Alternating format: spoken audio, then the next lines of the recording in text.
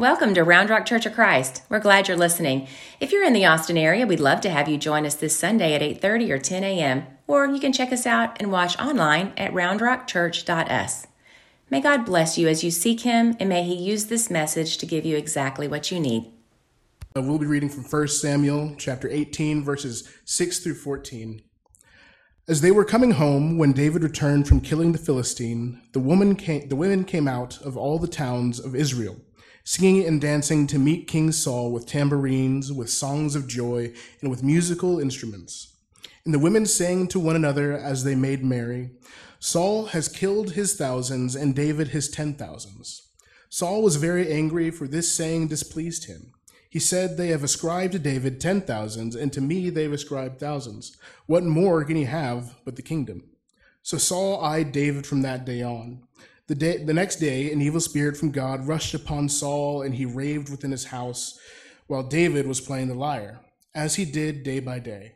Saul had his spear in his hand, and Saul threw the spear, for he thought, "I will pin David to the wall." But David eluded him twice. Saul was afraid of David because the Lord was with him, but had departed from Saul. So Saul removed him from his presence and made him a commander of 1,000. And David marched out and came in, leading the army. David had success in all his undertakings, for the Lord was with him. This is the word of the Lord from 1 Samuel 18, verses 6 through 14. Thanks, Aaron. You can have a seat, church. I want to go ahead and encourage you, if you have a Bible with you, or you can pull out a phone just for a minute, to turn to this story that we'll be chewing on for a minute. It's in 1 Samuel 18. As you turn there today, I do have a question I want to start with, which is this. Have you ever experienced mishearing a song? Yes, that's good. Have you ever had it before where you thought the lyrics to the song were one way, or you thought the meaning of the song was one way, and then later someone just washed over you the real truth of those words? There was a research group over in Britain who actually wanted to test this out. What they would do is that they would go and conduct research by going out on the streets and taking some of the most popular songs out there and testing people on the spot to see if they could know the lyrics that were with the song. And it was really embarrassing to see how many songs we thought we knew until we had to say the lyrics, and then we realized we didn't know it. Here were some of the most ridiculous ones that were found within the survey. This was the first one. "We built this city off of sausage rolls." Okay. All right, can we fill this in? Repeat this instead. So, "We built this city on rock and roll." Excellent. Do we know who sang this? Absolutely. Starships. There we go. 1985. All right, here's another one. "I want to hold your hand." Okay, I'm pretty sure the Beatles did not intend this whatsoever. All right, so "I want to hold your hand." Okay, Beatles, 1964. Such a good year, right? Such a good year. I love 1964. All right, here's another one. That was a joke. "Hold me closer, Tony Dancer." Okay, I thought this was just a friend's joke. This is a real thing for people. "Hold me close, Tiny Dancer." Closer, Tiny Dancer. Elton John, 1971. Okay, here we go. This next one, it's going to test you a little bit. All right. "All the lonely Starbucks lovers." Do we know? Yes, absolutely. Taylor Swift. Okay, do we know the actual line to this? Let's go. Someone's carrying the team over. Let's go, Ava Collins. All right, got a long list of ex-lovers. This was Taylor Swift, Tay-Tay in 2014. Excellent. Extra points for this side. All right, let's do one more and then we're moving on. "See that girl, watch her scream, kicking the dancing queen." This became a violent song very quickly. All right, what's the actual lyrics? "See that girl, watch that scene, digging the dancing queen." Classic Ava, right? 1976. That song's going to be stuck in your head for the rest of the day, okay? It's been there. I feel confident many of us will never do karaoke out in public because of this right here. That there are songs that we listen to that we mishear or we get the wrong message with. You are not exempt from that. I am not exempt from that. And the king that is in 1 Samuel 18 is not exempt from that either. David, who works for this king, after David has this major feat for the people of God, they come in singing a song. And this song says, Saul has killed his thousands, and David has killed his 10,000s. And when Saul hears this song, things get complicated because Saul compares his work to David's work. Now, the rabbis, some people who would be the holders, the storytellers of this, have noted that over time, this song did not have to be a song of comparison. As a matter of fact, it was a poetic device when you were trying to make an emphasis in a song to add numbers that built on top of one another. If you look at the song, this song is sung to Saul. Saul is the first one mentioned in this song, and ultimately David's work benefits Saul's work. But if you listen closely, Saul cannot hear a compliment about David without hearing a critique about his own work. And this is the complexity of our human hearts when it comes to the work that we do in our lives. Last week we started this series called It's Complicated. And last week I unpacked that one of the complexities of being human is that we have more of a divided heart, more divided intentions than we even are aware of in our lives. And we say this phrase all the time when our hearts fail. We go, you know what? I'm just human. I'm just human. But the God of the Bible shows us that yes, you may be human, but if you open your heart up to God, there are things possible that you never thought would have been possible in your life before.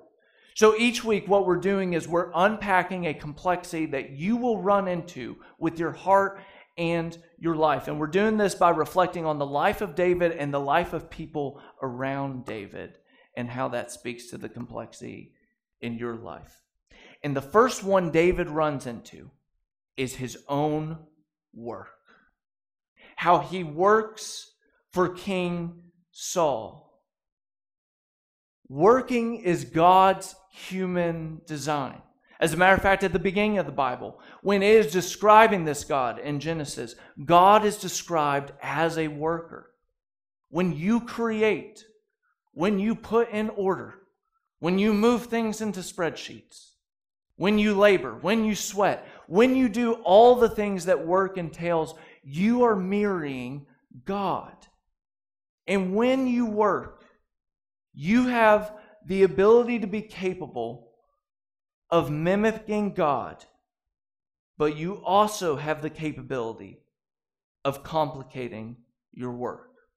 All of our hearts have mixed motivations when working. As a matter of fact, it's been well researched and noted that we are changing as far as people and work goes. And if you need data points for this, all you have to do is pull up your Netflix account.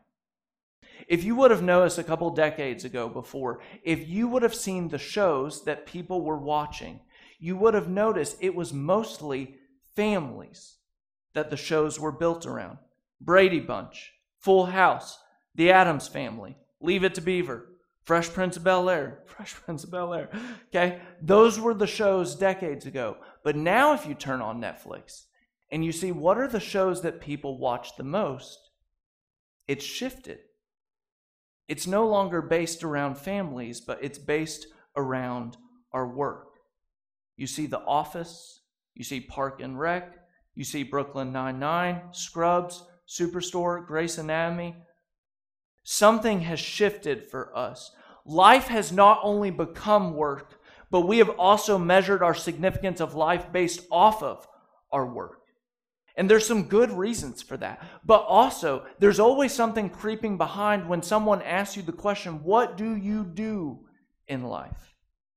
Because when we wait to hear an answer about the work that we do in our lives, it's also a signal for what our morals and our values, our convictions, what we care about, what we don't care about, shows up in it.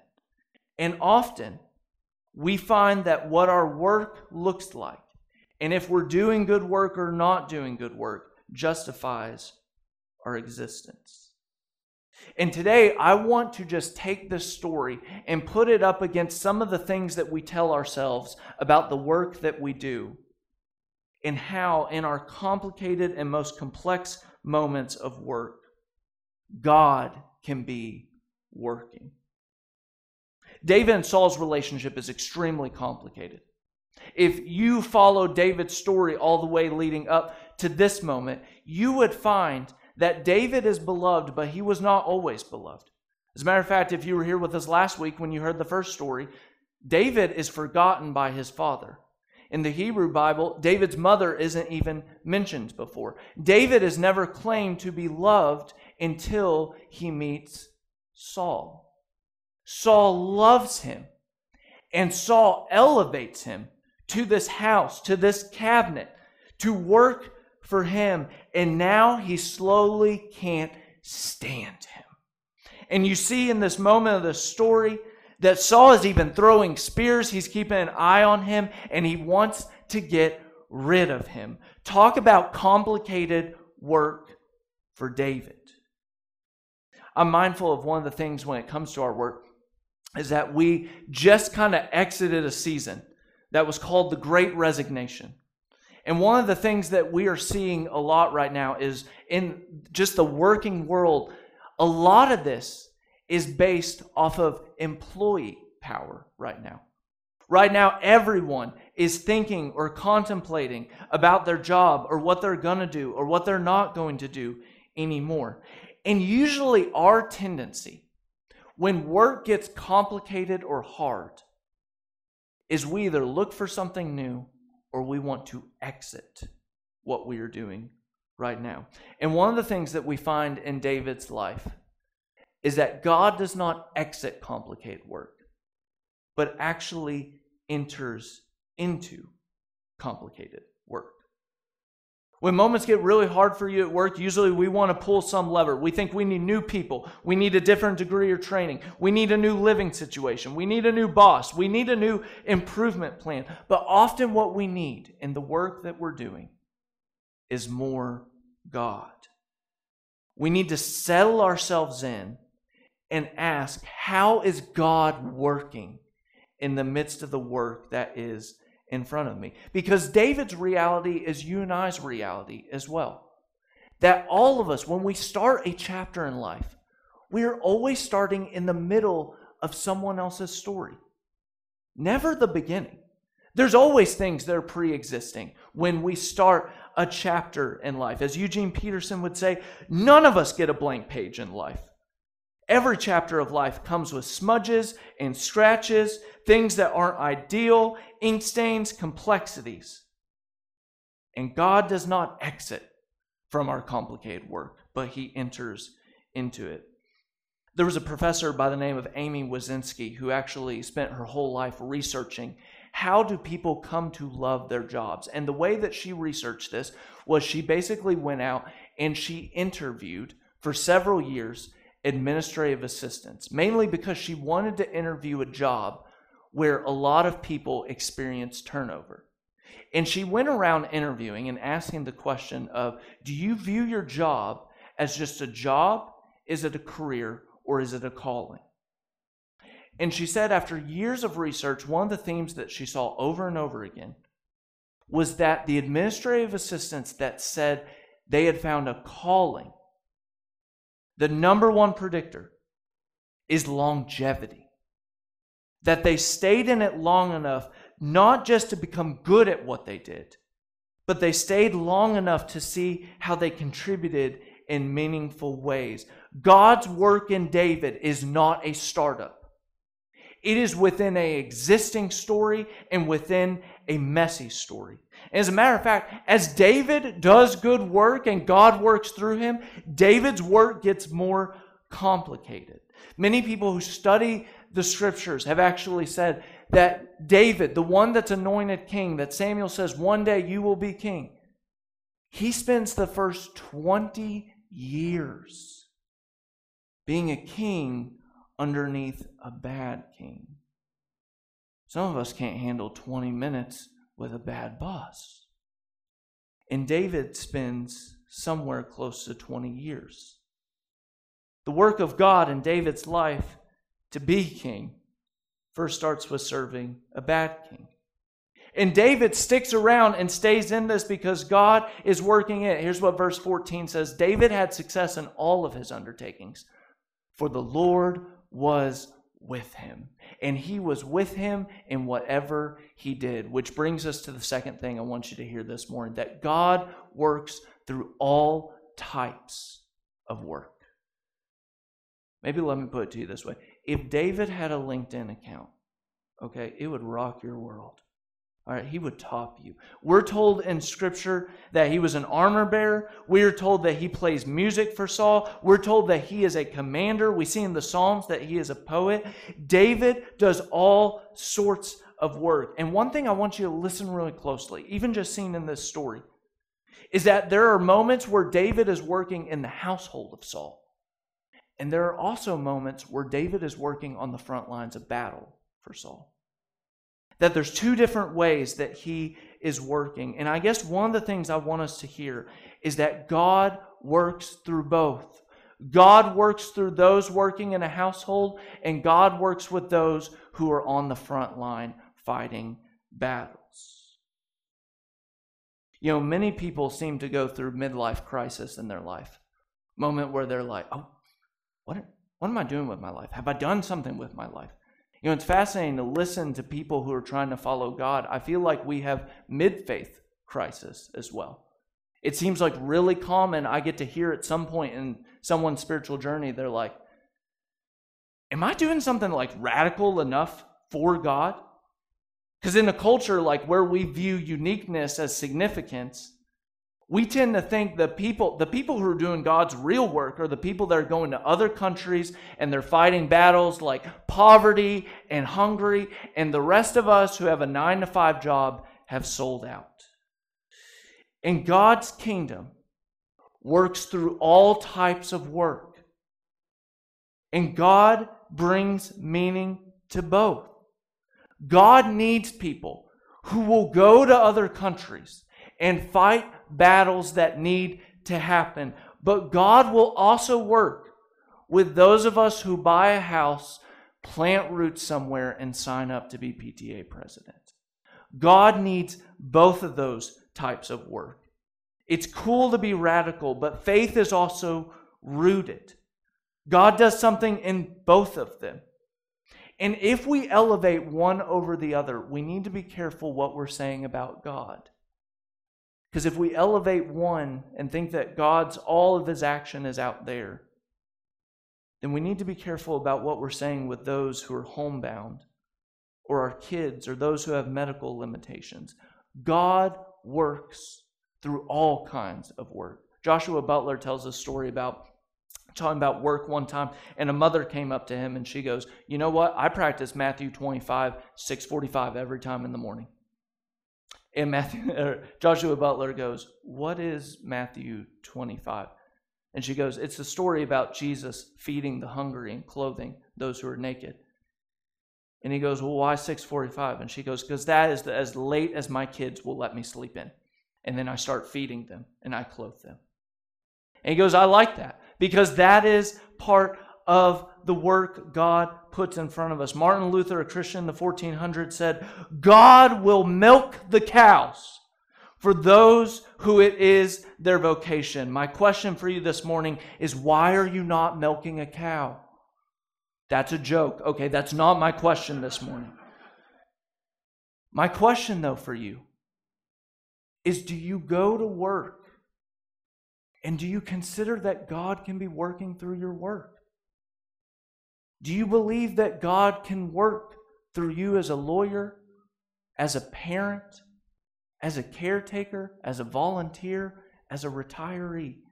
Are you mindful that God works through all types of work? You know, some of you know I'm coming off of just a very heavy weekend of grief. I've done another funeral, and I'm tired of funerals. I'm just showing up to church of where I'm at.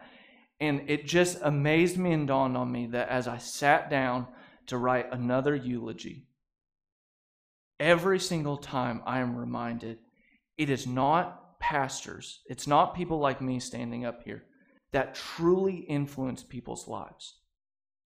It's that baseball coach people had in 3rd grade. It was that boss that took you behind closed doors and said, you got to clean it up. It was that one lady at church that would always walk up to you and make you feel seen. At the end of people's lives, the work that influences them is the work that is in front of you day by day. It's not just people who hold my role as a minister. God's work is happening in what is set before you if we're attentive to it. Which brings me to my last thing. That sometimes we focus so much on the what that we miss the how. God's work in the how is just as important as the what that we do. I want you to consider this imagery for a second of how complex David's working situation is. If you look with me in verse 10, we're told that David is holding something. Saul was prophesying in his house. And while David was playing the lyre, which is a harp, as he usually did. So we're told in 1 Samuel 18:10 that David is holding a harp. But then the next verse we're told Saul had a spear in his hand, and he hurled it himself and said, I'll pin David to the wall. But David eluded him twice. The writer of 1 Samuel tells you in the midst of God working in this household, there's one who holds a spear and one who holds a harp. The question every person must ask in their work is, do you hold a harp or do you hold a spear in the work you do? Are you the person that adds in your workplace? Or are you the person that seeks to take away? One plays, one hunts. David seeks to serve, Saul seeks to sever. One seeks to add, another seeks to take away. No matter how complicated your work is, the question you must ask, even when it's dissatisfying, or you're ready to move on, or your boss is frustrating, is asking, what are you holding in your hands? A harp or a spear? I had one member come up to me after the sermon, and he goes, "Can I double fist? I feel like I hold the spear and the harp at the same time." I guess what I would say to you if you're double fisting this morning would be drop one. Drop the spear.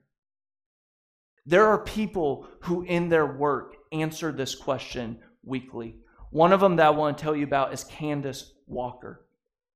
If you would meet Candace Walker, you would know she has chosen a harp, not a spear, in the work that she does. If you found her in her job, she would be known for working on the chemotherapy hall, but she would never ever call it that. She always called it the house and hall of hope. And if you were to follow her on a given day, you would find her with bagels in her hand and coffee, and she would be consoling different people in different rooms. A matter of fact, as she would walk through the halls, she would weekly rearrange the pictures that were in the halls to change it up for people. She would go on lunch break and buy people groceries for families that were grieving. Many people called her the savior on the hall. But the most important thing to know about Candace Walker is her title of her job. On her name tag, you would not find doctor, social worker, or nurse. You would find custodian. Because Candace Walker every day focused not just on what she was doing, but how she was doing it. And at one point, someone asked Candace Walker, "Candace, do people ask you to do this within your job?" And she said, "No, it's not part of my job, but it's part of me." It is part of you as human to work and partner with God in whatever is set before you. Lives like Candace Walker is picking up the heart, no matter how dissatisfied or complicated in the work week it tends to be. So here's the question that I want to leave you with today. Is in the work you do, are you grabbing a harp or are you grabbing a spear? And we can answer this question for you really easily. I don't want you to think about the week you're about to have. I want you to think about the week you just had. In your workplace, are you encouraging? Are you soothing people? And are you adding to the work of others? Because that's the life of the harp. Or this past week, did you find yourself deflating, discouraging, or complaining about your work setting or the people you work with or the people you work for? Because that is the way of the spear. Maybe another way to ask this internally is ask, what would others say?